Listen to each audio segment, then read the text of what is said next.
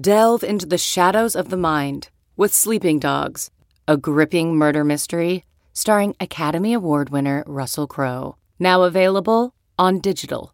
Crowe portrays an ex-homicide detective unraveling a brutal murder he can't recall. Uncovering secrets from his past, he learns a chilling truth. It's best to let sleeping dogs lie. Visit sleepingdogsmovie.com/Wondery to watch Sleeping Dogs, now on digital. That's sleepingdogsmovie.com/Wondery. CarMax is putting peace of mind back in car shopping by putting you in the driver's seat to find a ride that's right for you. Because at CarMax, we believe you shouldn't just settle for a car. You should love your car. That's why every car we sell is CarMax certified quality, so you can be sure with upfront pricing that's the same for every customer. So don't settle. Find love at first drive and start shopping now at CarMax.com. CarMax, the way car buying should be. Time now for the College Football Inquirer with Dan Wetzel. They need emotional support monkeys all over the locker room. They're shook. Pete Thamel. Scott Strickland, the Florida AD, is not a knee-jerk guy, but Florida can be a bit of a knee-jerk place. With SI's Pat Forty. Not enough forgiveness in my cold, flinty heart for that. Here's Pat, Pete, and Dan. Hey, welcome to the pod. As many of you know, I'm not very good at hosting this show, and that includes delivering poor audio. So sorry for what's coming. Not our best. All my fault. Not producer Sean Sullivan. So blame me. Hit me up. Yell at me. But please stick with us. We'll be back Tuesday in full audio quality. All right, welcome to the pod. Pete Thamel put it, I think, pretty well. Saturday was not separation Saturday or shake-up Saturday. It was slog Saturday. Yeah. Except for you, Georgia. Looking good. Looking good, Georgia Bulldogs. I don't know how you're doing it. You got Stetson Bennett as your quarterback, and you're the runaway number one. Sully is the Bulldogs quarterback. I've never seen them in the same place. It's true. But yeah, you know, I don't want to hear about style points or looks, eye test. Everybody's ugly, man. Yeah.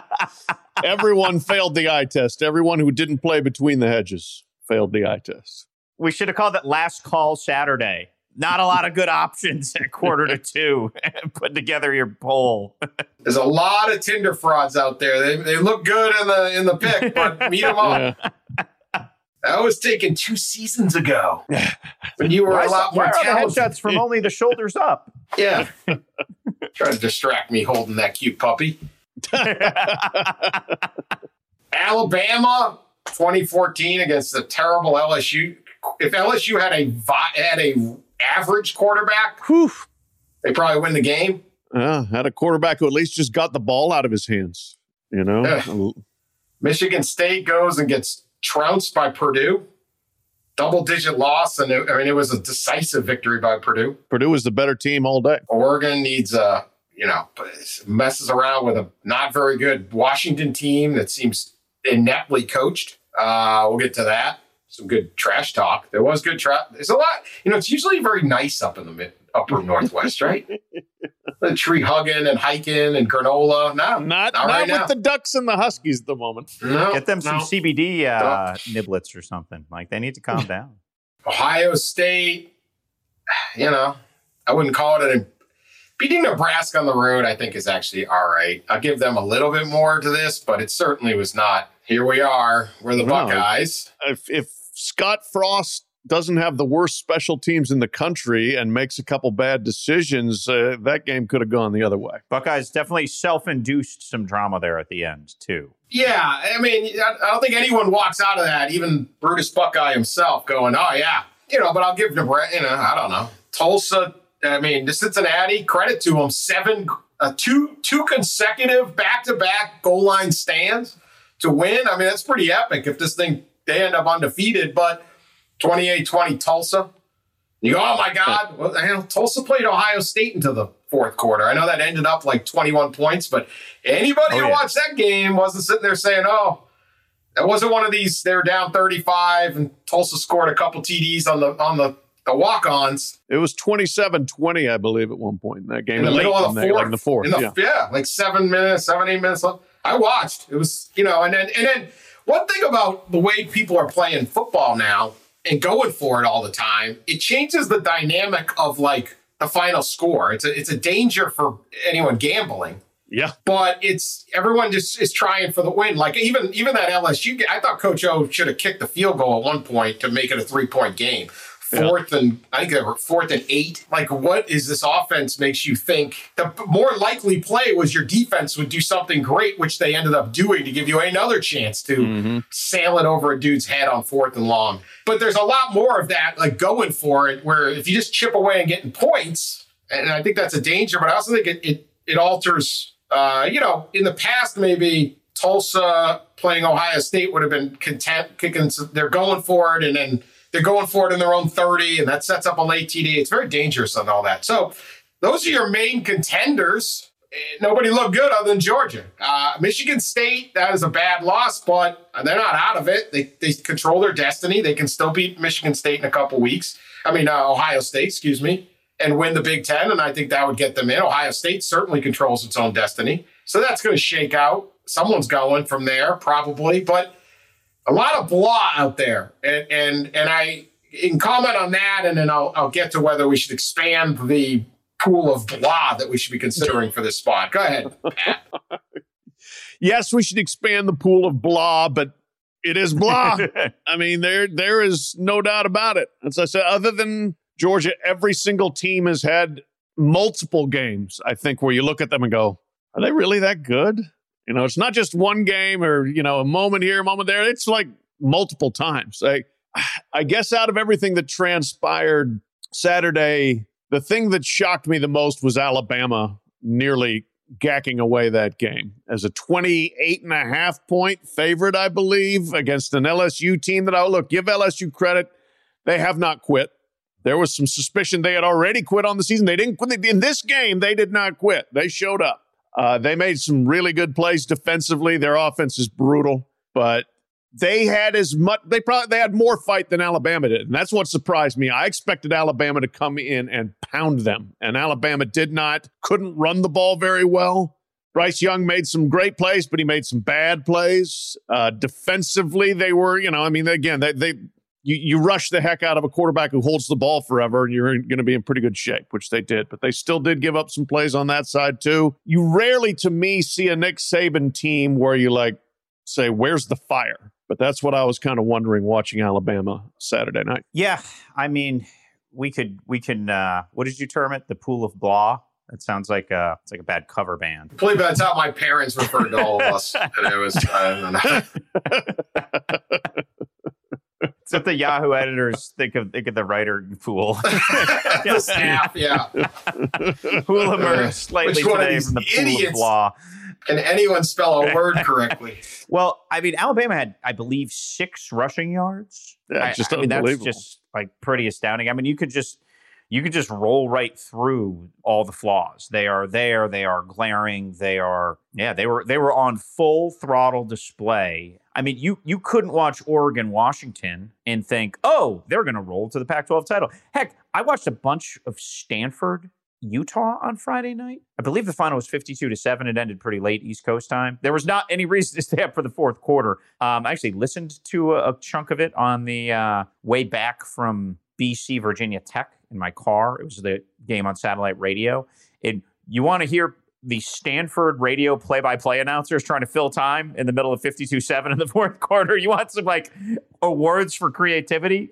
My gosh, that's veering towards a very bad loss. And again, as we start to use all this calculus, is that a worse loss than going undefeated? That becomes a pretty real question. So it's a very dynamic situation. I'll be very curious where Michigan State ends up in this, right?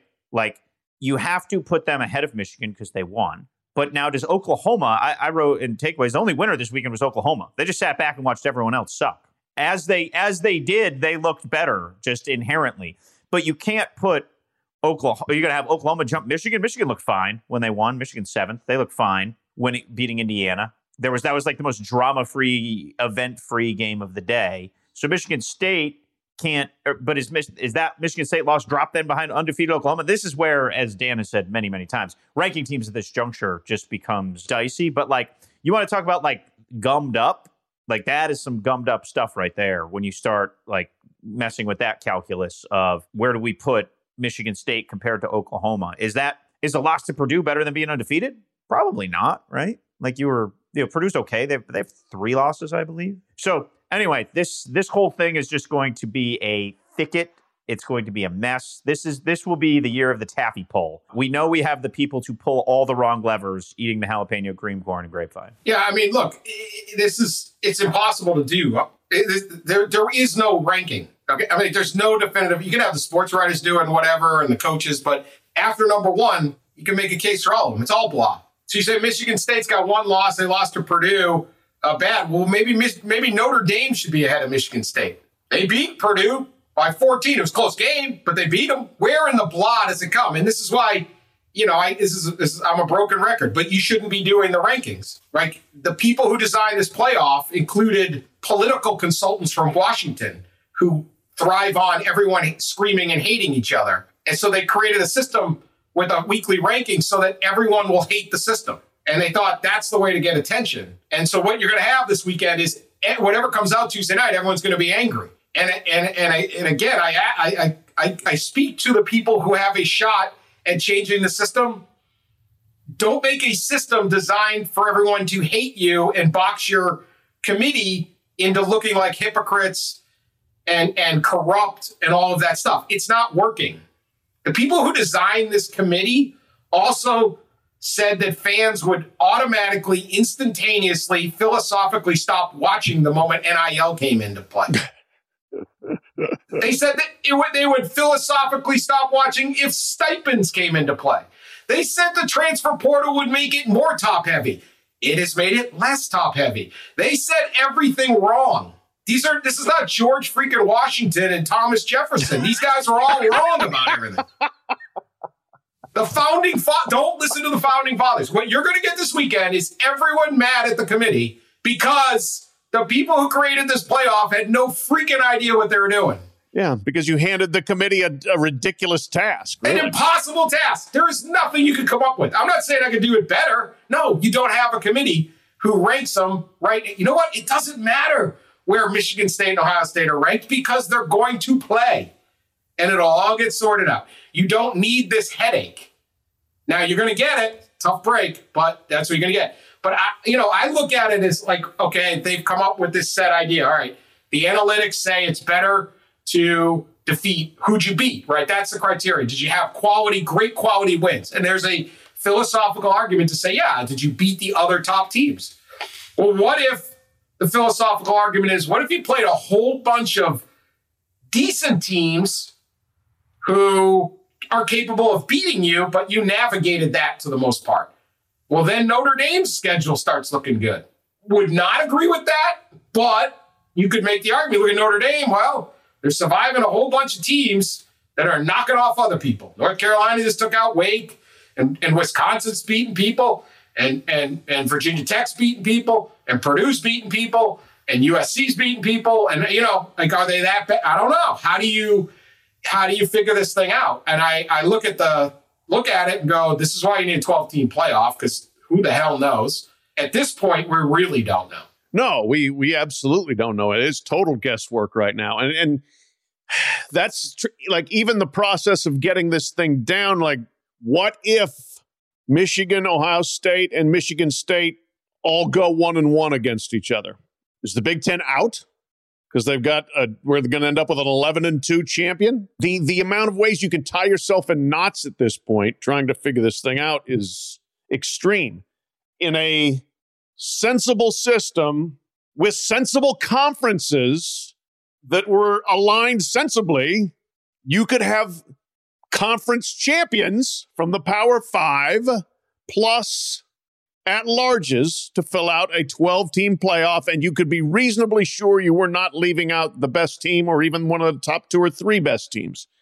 This year, you're going to have a 4-team playoff, I think, and we're going to look back and say, well, somebody who didn't get in is going to go win a good bowl game and look great and end up, sitting there at like 13-2 or 12-2, and we say, God, maybe they were the best team, But that's the way the system is set up. It is rife with absolute guesswork right now. And you got 13 people that go sit in a room in Grapevine, Texas, and do their guessing, and then we all second guess their guessing. To Dan's earlier point of the guesswork of all this and why the committee pigeonholes itself early and then basically indicts itself later when it changes its mind, which is like an annual tradition like no other, comes from the fact that your playoff is not really a playoff, it's a TV contract. And within that TV contract is essentially 6 weeks of built-in programming / arguments. The only thing that's good for the sport is that this does drive conversation.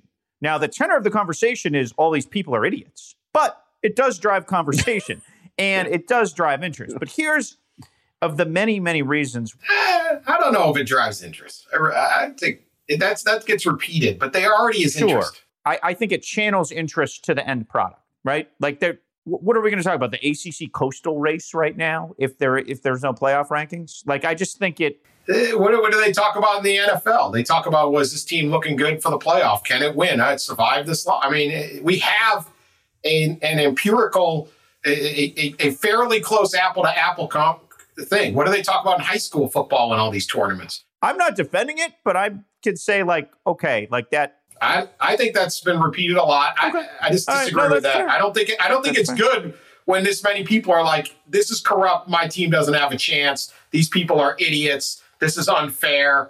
Okay, that's interest. It's like there's interest in politics, okay? This was designed by a political guy. This is interest in politics, and it's all toxic, and the rest of the country looks and goes, the hell are they doing in Washington screaming at each other all the time? But I think if this thing grows, when this thing grows, all of a sudden now the conference races actually come into focus, right? I really think it's going to end up at 12. But like, who's going to win the ACC, and will they be higher ranked than UTSA? Is a much better conversation for the sport than like parsing one loss Michigan State versus one loss, versus undefeated Oklahoma or whatever we're doing right now. And it's much better for the conferences. I mean, the ACC is shivering under a blanket in a nuclear winter, waiting to see who plays in the Chick-fil-A Classic on August 28th next year. I mean, that is the ACC right now. There is no doubt. You think anyone's going to care when, there's going to be about 11 friends and family. I don't even know where the ACC title game is this year. Is it in Charlotte? Maybe. I think it's in Charlotte. Anyway, yeah, there's going to be like high school field in like Danville, Virginia. I believe it's. They put it in Greensboro. They do everything in Greensboro. The stadium next to the Waffle House. They're trying to move. I know. Like everything in the ACC, that's about 25 years behind. Go ahead. But like that ACC title game, there's going to be about. Other than friends and family, there's going to be about 300 fans there. And when NC State hoists that trophy, all the photographers are going to be like, get a really, really tight shot of it because we don't want to see the empty swaths of stadium in the background. Whereas in the playoff that should be happening, the ACC champion would be not automatically included, but they would probably be included. Or at least like, they would probably, hopefully at this point, be one of the 6 highest ranked, conference champions. It's terrible for the sport that entire leagues are just like Oregon loses one more time. You've got both coasts gone. Right. Gone. Yep. And that's just where we are. And that is, the fact that people aren't scurrying to sign up for it. I was watching Wake Forest, North Carolina, like we all probably were. Third quarter, Sean McDonough made it a point to say, Jim Phillips stopped by the booth to say he's not against a 12-team playoff. But everybody in the room says Jim Phillips is sort of waving his arms around saying, he's not encouraging it. Let's put it that way. So it's been an interesting set of messages because boy, that would be bad for the ACC if that doesn't happen. It would just be really, really bad for the ACC. Mind-numbing. Yeah. If you would have that Pitt Wake Forest, remember Wake Forest is still 5-0 in conference because that game yesterday against Carolina was a quote-unquote non-conference game. Even when they don't schedule up on conferences, they play each other. Like Texas and Texas A&M should pay attention. They should get this memo. This white paper should get over there. Like, hey, we're 2 schools in the state. We should play every year, even when our conference. But that Wake Pitt game and the race between an 8-1 team and a 7-2 team that are both having really fun seasons would be exciting. And instead, it's like, yeah, who are you guys? Yes, there are definitely ways to enhance. The people talk about that a bigger playoff would ruin the regular season. No, you could enhance it. Like now in a 14 playoff, as we just said, the ACC season is basically dead from that standpoint. But if you've got a race to get to a championship, or to even just to crown a regular season champion, not even mess with a stupid conference championship game, you would have more interest right now. But that's, they've thrown that baby out with the bathwater. All right, let me add this to the pool of blah. Okay, right now, everyone's focused on these top 6. How about some other schools? Now, again, a lot of this will sort itself out. But should these guys be more, at least in our reference point, as possible playoff teams? Okay? Oklahoma State, 1 loss. That loss is 3 points in Iowa State. With a disputed spot that stopped their last drive. I don't want to hear about bad losses or ugly performances anymore. They all got bad losses, pretty much, or they got ugly performances. I'm sorry, Alabama barely beat Florida. Florida stinks. Alabama barely, lost to A&M. There's too much. Again, they're the Tinder profile team. You can hope that they turn out to look what they looked like 2 years ago, but that picture ain't current. Oklahoma State, they got a win over Boise that's rolling. They beat Baylor and Kansas State by double digits. Obviously, they're going to get Bedlam and OU at the end, and they're going to have a chance. But Oklahoma State, should they be in that consideration at this point? They're playing good football. Yes, absolutely. No, I was looking at that last night and again this morning. That certainly, you can't say for sure that their destiny is in their own hands. But if they get to 12-1 and have beaten Oklahoma at least once, maybe twice, you're looking at a pretty good resume there. Why aren't they in it already? It's because it's Oklahoma State, right? And people just sort of wrote them off after the Iowa State loss, but right, yeah, they're not that bad. Iowa State, this house Texas, right. And what were they? Was Oklahoma State 11th in the first playoff? I believe so. Yeah, I believe so. It also hurts. It's a very indistinguished team. Like, they don't have like one of these Brandon Whedon's throwing for 8,000 yards. They're defense first. Jim Knowles done a great job. Right. Yeah, they are antithetical to what we think of as a Big 12 team that could threaten the playoff. Right? They are just they're complete. It's like they flipped the script almost. And give Mike Gundy credit. Like they are an excellent team, but it's hard to wrap your mind around the program that's flipped identities that distinctly. And I think that does, perception-wise, hurt them. But I do think, I wrote it, like, don't be surprised if somebody comes from double digits like Oklahoma State and rolls through, because people are going to lose. Like, that's just going to happen. And, yeah, they almost have the style of team that is best built for the slog. Pool of Blah, by the way, I think, like, they would have opened up for, like, Talking Heads in, like, the late 80s. They got a 4-point loss at Michigan State. Obviously, they're going to have their chance.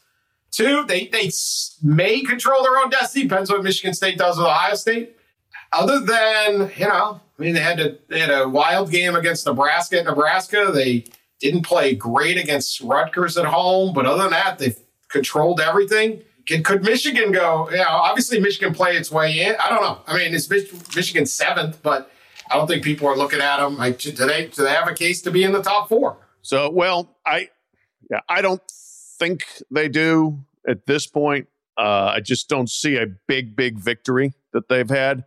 My question, as you're dropping Michigan State, does Michigan State have to stay ahead of Michigan because they beat them head-to-head on the field? I think that they've got the same record. They probably do. Although I would say, yes, you keep Michigan State ahead of them based on head-to-head. Although the number of but factors involved in Michigan State is far different than Oregon, Ohio State. That one was a much closer, more controversial game than the other one. But I think if head-to-head matters, then Michigan State still has to be ahead of Michigan. So, are they in there 7-8, 6-7? Where exactly do those two land? Do you put Michigan ahead of them because they have a better loss?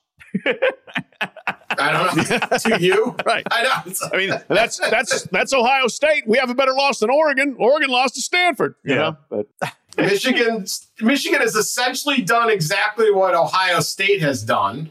Ohio State's got the Penn State victory, but it's a muddled mess. Fortunately, they play each other. So, again, it doesn't any really matter. notion that like Ohio State's going to go into Michigan and roll at this point, like that game to me is shaping up to be a bit of a slobber knocker. Now, I still don't have a great feel for Michigan. Yeah, we might have to get Dan to his second game this season. Yeah, 2 games. I feel the same way. I don't know how good Michigan is or not. They're going to Penn State this weekend, and where they historically certainly a test. Yes, night game, all of it. Notre Dame, I mentioned them earlier. They keep grinding out victories. I also think they have an 11-point loss at home to UC, but that's a pretty good loss. Great loss, whatever that's worth. They're getting better, and that's going to be my next team too. And I'll just put them in. Texas A&M. Right, Texas A&M, now they still have a path here because if Alabama loses, if they beat Ole Miss this weekend and Alabama loses to, say, Auburn or somewhere, A&M can get in that playoff and can still win the West. Like, can they, right, with 2 and then they'd win the tiebreaker head-to-head with Alabama. Right, and they'd win it with Ole Miss. They have a shot here, but they need Alabama to lose, which has been up there. They had a terrible 2 weeks against Mississippi State and Arkansas, who are decent teams, though, and certainly capable of beating you. Can a team improve? I mean, this defense, they swallowed Auburn. Auburn, get back to your 18th ranking. This is what happens when Auburn isn't ranked 18th. They get a little chesty and go to 13, back to 18. They should only be ranked 18th ever unless Cam Newton has a son and he shows up. Until Cam Newton's son plays for Auburn, you are 18th only. Way to put them in their place, Dan. What part can you get better?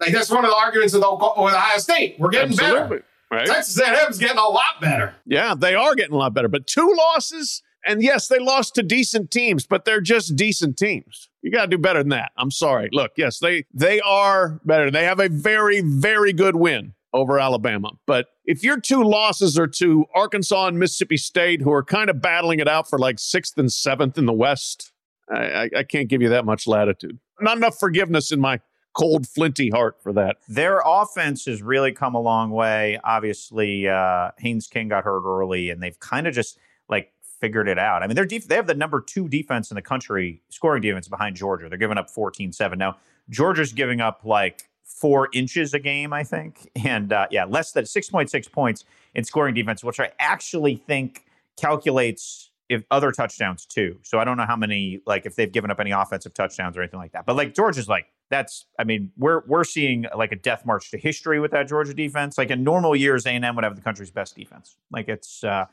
pretty remarkable unit that Mike Elko has put together there. And that was an impressive thing they did, just completely eviscerating Auburn with the defensive touchdown to boot too, which I know certain interested parties on this podcast are watching very closely, and perhaps letting an unbiased fist pump under the coffee table out when that did occur. Yeah, but like you can't; those are mediocre losses. Like, where was Mississippi State was Mississippi State? I know Minnesota was inexplicably ranked in the first top 25. Mississippi State was too, right? Yeah. Like those were the 2 that, yeah. Yes, they were.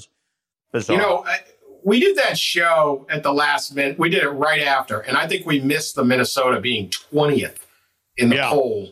Despite losing to Bowling Green. That to me was the classic case, and I wonder now because they're going to be out. Like I felt like that was engineered in to help Ohio State. It was like, how is this team and screw Cincinnati? Yeah, and UTSA. Right. UTSA should have been 20th. Like if UTSA was 20th, we would have been like, yeah, that's about right. They won at Illinois. They won at Memphis. Like they've dominated their league. What more do you want? Yeah. And so it's like, and I think Mike Oresco, the American Athletic Conference commissioner, says like it's self-fulfilling. You guys tell us we don't have enough top 25 wins. Well, who determines it's top 25? You, right? So we're just going to go in circles. But yeah, how the heck Minnesota got ranked 20th? They come out and lose at home 14-6 to Illinois.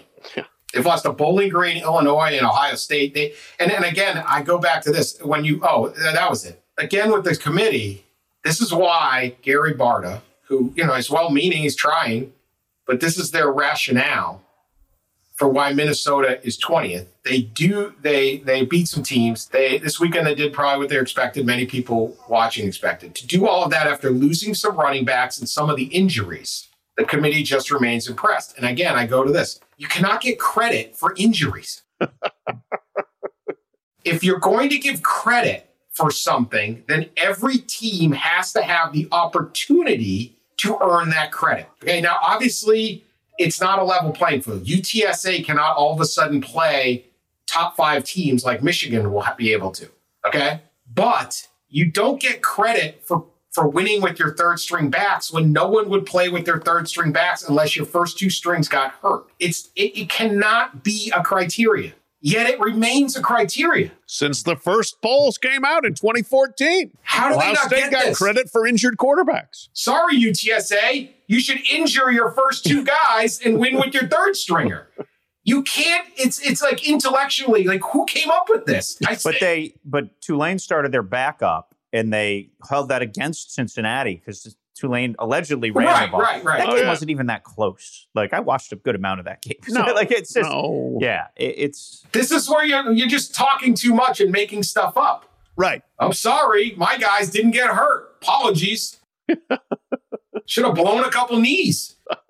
Okay, and then they look stupid because that was your criteria, and they go out and score 6 against Illinois, the vaunted Illini defense. So, it goes in circles, and this is why we need a bigger playoff because it's a lot less important, and you stop caring whether you're ranking someone 20th. All right, this guy keeps coming up in the pod, and we don't want to talk about mediocre teams, but it keeps getting worse and snowballing. Dan Mullen. Woo! They've now lost 4 of their last 5. They've lost 8 of 10 against Power 5 opponents. We were told that was okay because a lot of those losses were to Georgia and Alabama, but they aren't anymore. They lost to LSU. They got housed at South Carolina. South Carolina playing its third string quarterback who was an FCS transfer from St. Francis of Pennsylvania. They should be in the playoff for showing how good their third string walk-on is. Extra credit, 40-17. This now looks like a team that is spiraling. It's no longer close losses. He doesn't want to talk about recruiting. That's fine. He also doesn't have any good recruits lined up, which isn't good. It's not like he doesn't want to talk about recruiting and he's got the 6th best recruiting class in the country. He doesn't. But what's up with Mullen? Is this now into like flashing red lights thing where there may be a change in Gainesville? Oh, I think we're definitely getting the flashing red lights time. Now, what you have to decide out of the South Carolina debacle is how much of a pass do you get for the great Florida flu flop? They had supposedly 20 to 30 players who were affected by the flu this week, in the week leading up to the game and right up to game time. Players getting IVs beforehand. Some of the team traveled separately so they didn't infect other people on the team. I mean, that could be a very legitimate excuse that affected a lot of people. Still, college football, especially at the highest end, tends to be a bit of a no-excuse business. And if you get destroyed by South Carolina, there's not a lot of excusing that. There just isn't. And it is now a tailspin there. They've lost 3 in a row. They've lost 4 out of 5. Dan Mullen has handled some things poorly from a rhetorical standpoint, some of his answers to questions, what have you. I don't think they're going to do anything rash in Gainesville, but I think after the season, there's going to be some real discussions. We'll see how they finish. First of all, I would strongly suggest to Coach Mullen that he not lose to terrible Florida State at the end of this year. You lose that game, all bets are off. I think Todd Grantham is dead man walking as defensive coordinator, probably going to be other changes on the staff there. I still expect Dan Mullen to be the coach in 2022, but again, do not lose to the Seminoles on the way out. I also have Samford and at Missouri. They should win out. But I thought they were going to win out after they lost to Georgia, too. It'll be interesting how they respond for Mullen, right? Like, the players aren't dumb. They know exactly what's at stake. I think I wrote this in Takeaways Sunday night on Yahoo. This is the worst loss of Dan Mullen's head coaching tenure.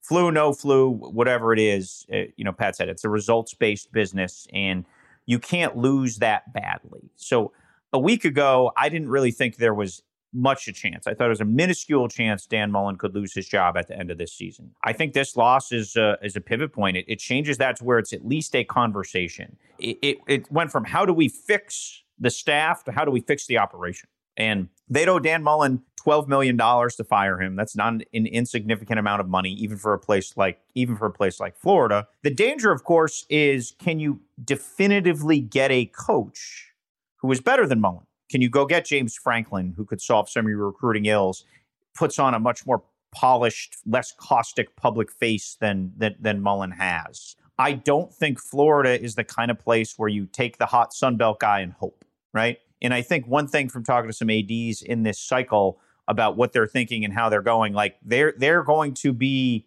I think Dave Clawson gets a lot more intrigue and a lot more attention than we think from some of these. I'm not saying he's going to go to Florida, but like these ADs want someone who's done it.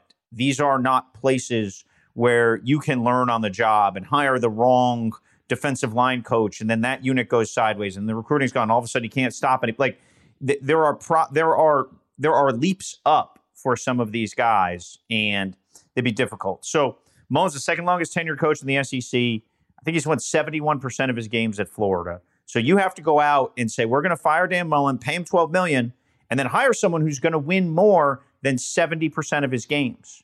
Like that is not a surefire proposition. So I think that's part of the calculus that goes into all this. Now, that said, they've lost 8 of 10 to Power 5 programs. They've lost 3 in a row, 4 or 5, as Pat said. Like, it is a spiral. It is a problem. I'd be surprised if something doesn't come out this week about Todd Grantham, be it they part ways with him now or announce they're going to do it at the end of the season. Old friend Paul Pasqualoni is actually a analyst on the Florida staff, the former Syracuse, UConn, longtime NFL coach. I think Paul is 107 years old, and he's been around for a while. That's obviously a joke, but I wouldn't be surprised if if something happens with Grantham, if he ends up getting inserted in not necessarily in a play calling role, but in some kind of role. He's the most logical person on the staff to end up with added responsibility if something happened to Todd. And the thing about Grantham is Mullen had a chance last year. I mean, this isn't the first time that he's been at a crossroads with Grantham. He stuck with what he knew and doubled down on Grantham. It's obviously backfired. Florida has all of a sudden become, the prime destination for drama right now, not only in the SEC, but in the country. I mean, imagine before the season, if we were sitting around saying the Florida job could open, coming off orange, peach, cotton in some order bowls consecutively for him. And say what about Mullen, he's been exponentially better than his two predecessors. Much better than Jim McElwain, much better than Will Muschamp. But there's just been a series of bumps here that have accumulated, and it will be interesting to see if he can do. Everyone points to like Brian Kelly, I think it was 2016, like that's the level of overhaul, rehab, repatching you have to put together. And Scott Strickland, the Florida AD, is not a knee-jerk guy, but Florida can be a bit of a knee-jerk place. So it will be interesting to see. There's some bull gators around him who are jerking their knees pretty hard right now. I would not give up on Dan Mullen. I know the angst right now in the Florida fan base, having some friends who are Florida fans, it's significant. It's like, this is a total disaster. This guy sucks. It's not going to happen. It's like, all right, how about someone whose job prospects I think are bleaker? Jimmy Lake out at Washington, okay? Trash talks Oregon's academic prowess, plays a game where they lose. Aggressive physically would probably be the kindest way I could put it with a player, which just isn't 1986 anymore. And then inexplicably punts with like 2 minutes left down. I don't know what was going on with that. This has not gone well. You'd like to see him get a third year. This isn't trending well, and this week was not a good week for Jimmy Lake. They had just squeezed out victories at Arizona, who's terrible, and at Stanford, who's terrible. But at least they were winning. Otherwise, in a vacuum, a 26-16 loss to Oregon is not a bad thing for Washington right now. And there's a little bit of, you got Arizona State, you got Colorado, you got Washington. There's still some move to make some moves here the rest of the way. He also, handed the opportunity to Mario Cristobal to say this after the game, which apparently, like his players, I don't know whether they were videotaping the post-game talk or whatever, but this went out on social media. This is according to i5quarter.com, Tyson Alger, who covers the Ducks. Those guys right there, they represent everything that's wrong with football. So when you kick their ass, you let them know it. Woo! Can you beep those out? Yeah, the Sully? Pacific Northwest. Can you beep those out with UTSA meep meeps? That would be more fun than just regular beeps. Meep meep. Meep meep. He really took that academic prowess thing. Like Mario Cristobal didn't go to Oregon. No. Mario grew up in Miami. He probably couldn't have found Oregon on a map. Yeah.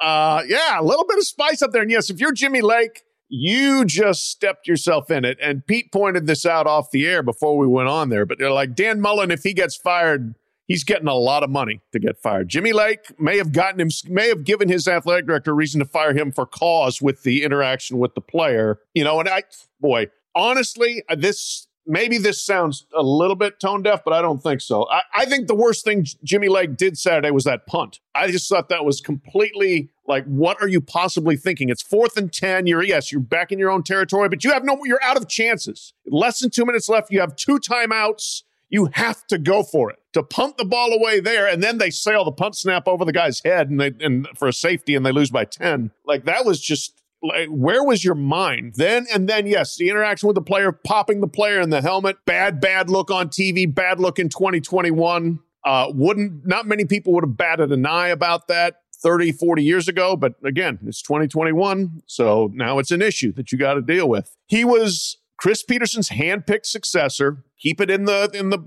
family pipeline there. They were, I think, 3-1 last year. It was just kind of hard to tell, what anything meant last year in the Pac-12. So this year was his first real year on the job. A lot of people expected them to have a good season. They're 4-5, and Jimmy Lake's finding other landmines to step on as well. Not a good situation. Yeah, and if you're Jimmy Lake, if you're the Washington administration, they're going to have to fire OC John Donovan, which is, the most inevitable thing after hiring John Donovan. Man, does Pete really hate He's John just Donovan. such a bad hire, Dan. It was just such a bad hire. I'm not disagreeing. So if you're, I they're know. going to have to pay John Donovan a bunch of money to go away too, because he had a 3-year deal. Do you want to reinvest in another iteration of a Jimmy Lake staff and start over? That's what they have to ask themselves the next 3-4 weeks out in Seattle. Is there enough promising? Look, Jimmy Lake is a dynamic, charismatic guy. There's a reason why he impressed Chris Peterson enough. Not only did he, make him a successor, but he promoted him to be the defensive play caller because he didn't want to lose him. Jimmy Lake was an asset to that staff, and he quickly emerged as someone who was really of high value there. And I just think a lot of that equity he's lost through poor decision-making, not thinking before he spoke. And I mean, the Oregon president trolled him. Think about that for a second. When's the last time a college president trolled a football coach? And he's everything Chris Peterson wasn't. Chris Peterson was the epitome of class. He was a super good game manager, in-game, smart coach. Everything about Chris Peterson just kind of was there was a dignity to him in this space. And Jimmy Lake's just kind of flailing around, and Jen Cohen and the administration at Washington have to ask, do we want to flail? Do we want to risk another year of flailing, or do we want to go and try to find an established, accomplished coach and start over? Because I do think Washington is a really good college football job. It's a great scene. Yeah. It's a great city. There is some talent there. I mean, that's the concern I have with Jimmy Lake is the recruiting. This guy, he's a great recruiter, right? But they're not getting the top players from Seattle. And you have to in Seattle. There's a lot of talent in the state of Washington. But class of 2021, they lose the top 2 recruits. JT Tuamoloa, defensive end, going to Ohio State. Emeka Egbuka going to Ohio State. Top 2 players in the state, both in Seattle area. 5-star players. Top kids in the class of 2022, no one's signed up for Washington yet. Again, the top 2 or 3 players. You got to get those guys, and Jimmy Lake should be that guy. So that's kind of a red flag. Is what's not happening there? Why are these 5 stars not? Now they still got good players, and they're signing the preponderance of great players in the state of Washington. But you don't want to see Ohio State plucking you from 2,500 miles away. That's not losing to the Ducks. That's not losing to even Washington State or something like that. I want to talk about a program that has redeemed itself in my eyes. Yes. I had some beef with Iowa State. The song turned out to be a fraud. Though they didn't win the water. Kia Cup kicked their ass in the water contest. There's a lot of things. They haven't been as good as they should be. But not only did they crush Texas this weekend, but the fans turned out with the monkey stripper and the pole assassin mocking. We had a woman with a monkey puppet made the FS1 broadcast. A young guy looked like a student. I think somebody else put this, did this graphic. So he stole the graphic, but whatever. It's an image of the horns down with the pole assassin hanging from one end and a monkey on the other end of the horns. Other signs were apparently they were told to take them away. Fantastic. That young guy, if you can prove that it is you, let me know and I will Venmo you the money to get the pizza. Find me on Twitter. It's right there. But you got to prove it's you. I'm not falling for you other things because there's a lot of fraud in Ames. You got to be real careful. Real careful. You can't defraud an investigative reporter who's already upended the corrupt core of Ames. I will pay for a pizza, no drink. Drink the water. Or drive to Kia Cup. Drive to Kia Cup. Absolutely warmed my heart to see the sign. And yes, there was some guy on Twitter like, hey, he stole that from me. I'm like, well, that's the internet. Welcome you know, to the best world. part of this conversation is that Texas, the University of Texas, lost, 30-7? Yeah. To lose their fourth consecutive game for the first time since 2010. And we are, 53 minutes into this podcast and had not mentioned that because it has become such an obvious footnote that Texas is going to go in this downward spiral that we have not even thought of that as a topic. Yeah. Wait till I get to the SEC. Yeah. Oh, that's going to go well. Yeah. Oh, well, we can't match up you don't think that thought Iowa was going State. through people's mind? Careful what you wish for. Yep. Careful what you wish for. Be careful what your big ego checks get cashed. They were only outscored a mere 27-0 after halftime by Iowa State, which followed being outscored 21-10 in the second half by Baylor, which followed being outscored in the second half by Oklahoma State 19-7, which of course followed being outscored in the second half by Oklahoma 35-10. So Steve Sarkisian, they blew up the entire landscape of college football to realign because they had to get better to go in the SEC. So to do that, they had to fire Tom Herman, to hire Steve Sarkisian, to go 4-5 and be the worst second half coach I've ever seen. What the hell are they doing at halftime? Are they just deciding we're quitting or what? They are just a second half catastrophe. What is Texas doing in the second half of these games? They need emotional support monkeys all over the locker room. They're shook. They're nervous. They have anxiety. This actually wasn't that hard to see coming. I mean, Sark was a decent coach at Washington, not a great one, a decent one. He was a bad coach at USC, and he was a mediocre coach in the NFL. He got to Alabama, and he had All-Americans just falling out of the sky to play slot receiver, right? There was Devonta Smith. There was Jerry Jeudy. And he had Tua, and he had Mac Jones. And you know what? He was a great play caller. Unbelievable. Twisted Kerry Combs into knots in that national title game in a way I've not seen a coordinator get deep pants in a long time. But guess what? He's got a couple decent quarterbacks at Texas. There's really no receivers to speak of. They've had a terrible offensive line since the end of Mac Brown. That just hasn't gotten any better. And so you know what? They're a lot like everybody else. They're a lot like they've looked in the past. Actually, they're worse than they've looked in the past. And if you're Texas right now and you see a path, there's not a clear path to competing in the Big 12. Dave Aranda has Baylor way ahead of Texas. Oklahoma State is way ahead of Texas. Oklahoma's miles ahead of Texas. There's not even a clear path to go compete in the Big 12. Never mind. There's some traffic ahead of you. They have decent talent. They have more talent than most of these teams, so they should be better. But that's always been the case at Texas. Oh no, man. He did a great job calling plays, but when you had that Alabama offense last couple of years, I mean, I remember in the semifinals when it's a screen pass to Najee Harris and then he hurdles an upright Notre Dame defender and runs 50 yards. It's a great. You're not coaching that. That isn't scheme. That's Najee Harris. Is that the play Jump call? Him at the 28, Najee. That might be just Najee Harris, right? That it is. It reminds me when Missouri hired Woody Woodenhofer, and his claim to fame was being the linebacker coach of the Pittsburgh Steelers with the steel curtain. I could coach Jack Lambert, Jack Hammond, Andy Russell, okay? I could call plays for Mac Jones, Najee Harris, Devontae Smith, Jalen Waddle, Henry Ruggs, and those guys. I give me a shot at it. It's actually like playing a video game. Like, oh, okay. Yeah. It kind of is. We'll just isolate the safety in the slot here, and we'll take advantage of them. All right, let's hand out some Heisman trophies here. We don't like to wait to the end of the year. Small sample Heisman. Who won your Heisman this week? Hello, record book. Hello, small sample Heisman. How about that? There were some good candidates this week, and I have to disappoint at least one of our listeners who told me on Twitter that if I don't pick Chandler Morris, the TCU quarterback who stepped in and led them to victory over Baylor, he was going to slash my tires. So I'm sorry, sir. Thank you for listening. Don't slash my tires, but I'm not picking Chandler Morris. It's a little too aggressive for my taste. So you're on a podcast that's really all about love and kindness. Just subscribe if you die. That's all we want him to do. Just stay subscribed when you die. Yeah. The guy who's become known as Punt God, Matt Araiza, the punter at San Diego State, who is on pace to obliterate NCAA records for longest punting average, who set an NCAA single-season record with his 15th punt of 60 yards or longer, and he's only played 9 games. This guy is insane. He had a punt of 86 yards, I believe, earlier. He had one that went 70 on the fly.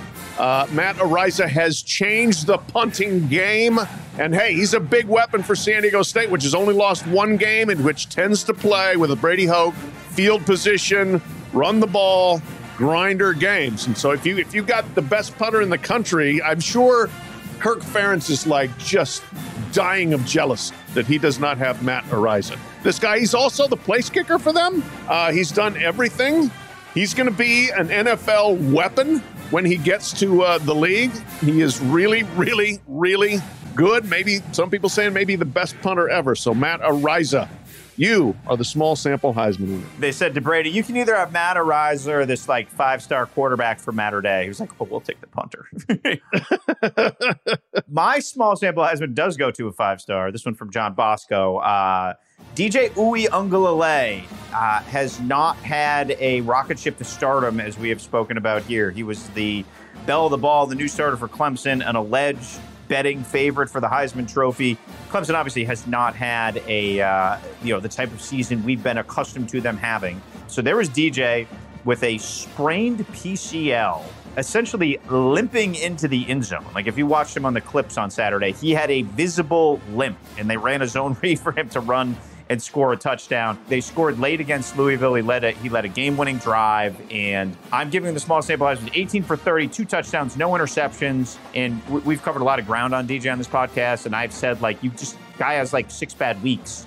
You can't ignore development happens at a different pace. Look at a guy like Kenny Pickett, for example. Like, everybody just doesn't come microwave to go in college football.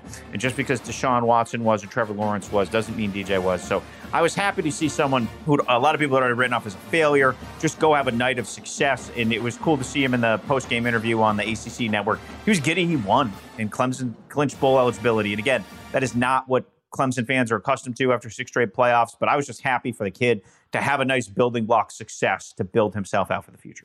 All right, I almost gave this to Tyler Van Dyke of the Miami Hurricane quarterback, 389, 3 touchdowns. I respect that the Hurricanes have taken a bad season and done a U-turn. They're 5-4. They're winning close games. They're getting it done. Good for them. A lot of teams quit, and it's a 2-10 season. But they play Georgia Tech, not Wake Forest. And Ty Chandler of the Carolina Tar Heels did play Wake Forest and knocked off the previously unbeaten Demon Deacons. 22 rushes, 213 yards. He had another 30 yards of receiving, 4 touchdowns, including a monster TD at the end of the game to extend the lead to 10 and pretty much salt this thing away. Sadly for some of us who had Wake Forest plus 2.5, Carolina won by 3, 58-55. Nice bounce back game in one of the more entertaining and wild shootouts that you're going to see in college football. That was a lot of fun in that noon window. Great plays both ways. Sam Howell versus Sam Hartman, Battle of the Sams. Great game. Congratulations to Ty Chandler and the Tar Heels. Enjoy your small sample Heisman. All right, we said a lot of mean things on this podcast. We've said predominantly mean things in this podcast. Can we say something nice? I'm not sure I'm in the mood to do it. I'm going to say something nice about the animals, Dan. The animals among us. They've rallied. They had a big week. It was a big week for the animals, okay? We had not only the stripper monkey, who basically dominated the lead up to Iowa State, Texas, and gave us one of the great stories in podcast history. We also had, the day before South Dakota State hosted North Dakota State, we had a runaway moose on the loose on the field in Brookings, South Dakota. Video of the moose looking very fluid crossing the field. Loose that hips. Thing, fluid hips. Do not get in the way of a moose, by the way, under any circumstance. Moose eventually left the stadium. And then USC, Arizona State, we had a fox or a coyote. Everybody decided it was a fox. I looked at the pictures. I think it was probably more of a coyote, but whatever. We had a four-legged, bushy-tailed animal of some predatory nature in Tempe, in Sun Devil Stadium. And that gives us 2 foxes this season on the field during games. Oklahoma and Texas, and now Arizona State and USC. So I'm giving huge props to them. I like the animals more than the humans, more than the idiots at Ole Miss who came up with the stupid social media crap about Hugh Freeze, as if he wasn't your coach when he was making his stupid tweets, and now you're mocking him about it when he was your coach. Better than Mike Leach, whose kickers can't make field goals, and now he comes out and says he wants to have tryouts for kickers. Mike, it's your job to have a kicker instead of having tryouts in November. So, go animals, boo humans.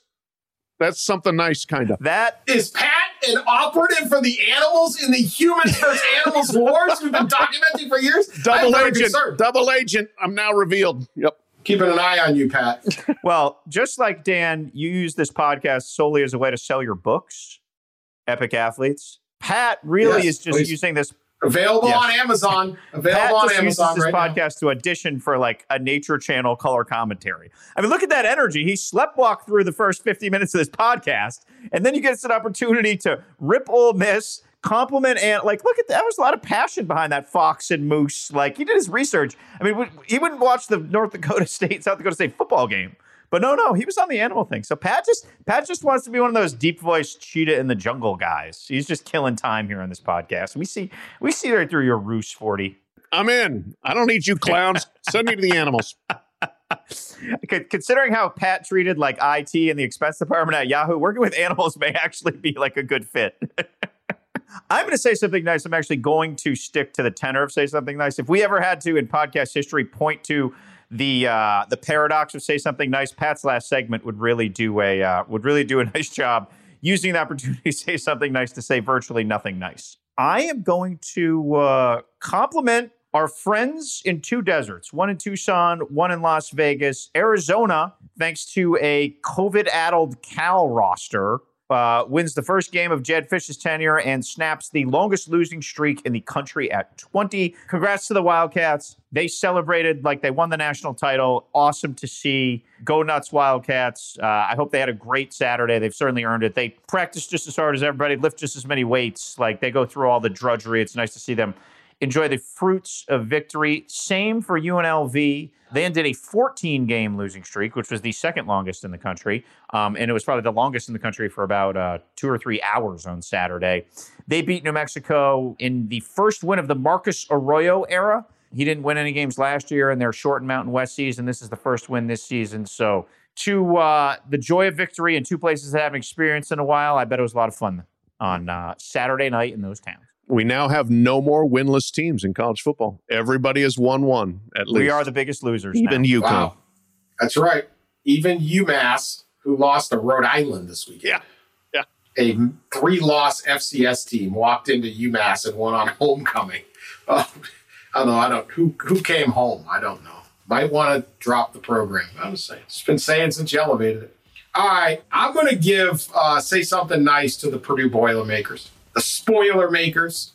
This is the most eventful season you could possibly have without being a national contender. They've managed to defeat the number 2 at the time ranked Iowa Hawkeyes by 17 on the road. They trounced number 3 at the time Michigan State Spartans at home.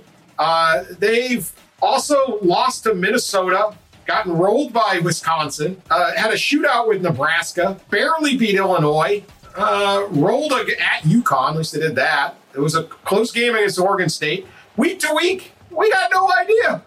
Absolutely none. They're going to Ohio State next week. They lost 49-3. Wouldn't be surprised. They win 21-17. Wouldn't be surprised. Certain teams have an identity. Certain teams, you know what you're getting. Not Purdue, baby. Purdue is basically the boringest school you'll ever see. It's a whole bunch of really smart engineers and would-be astronauts in the middle of a cornfield in northern Indiana. You would not think this thing would be roulette. Was that nice? I don't know if that was nice. Yes, that was very nice. Be nice to David Bell. We'll be back. By our standards, it was incredible. David Bell is special, man.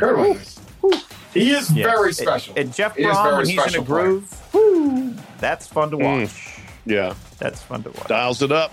Hey, how about the gadget play they ran for the one touchdown? It was incredible. Like reverse flea flicker screen all in one. They had an armada leading that guy into the end zone. That wasn't a wall. That wasn't a picket fence. That was like an armada. It's amazing how good they can look and then how bad they can. I mean, it's like, what? These results don't, and it's not like, well, we had one off week. It's like, no, that was last week. There we go. They could beat Ohio State and lose to Northwestern. I don't know. Anyway, we'll be back this week to continue the discussion, see where we're at. Please keep subscribing, share us on social media, and tell your friends about us. And appreciate all of your devotion and support. Talk to you later.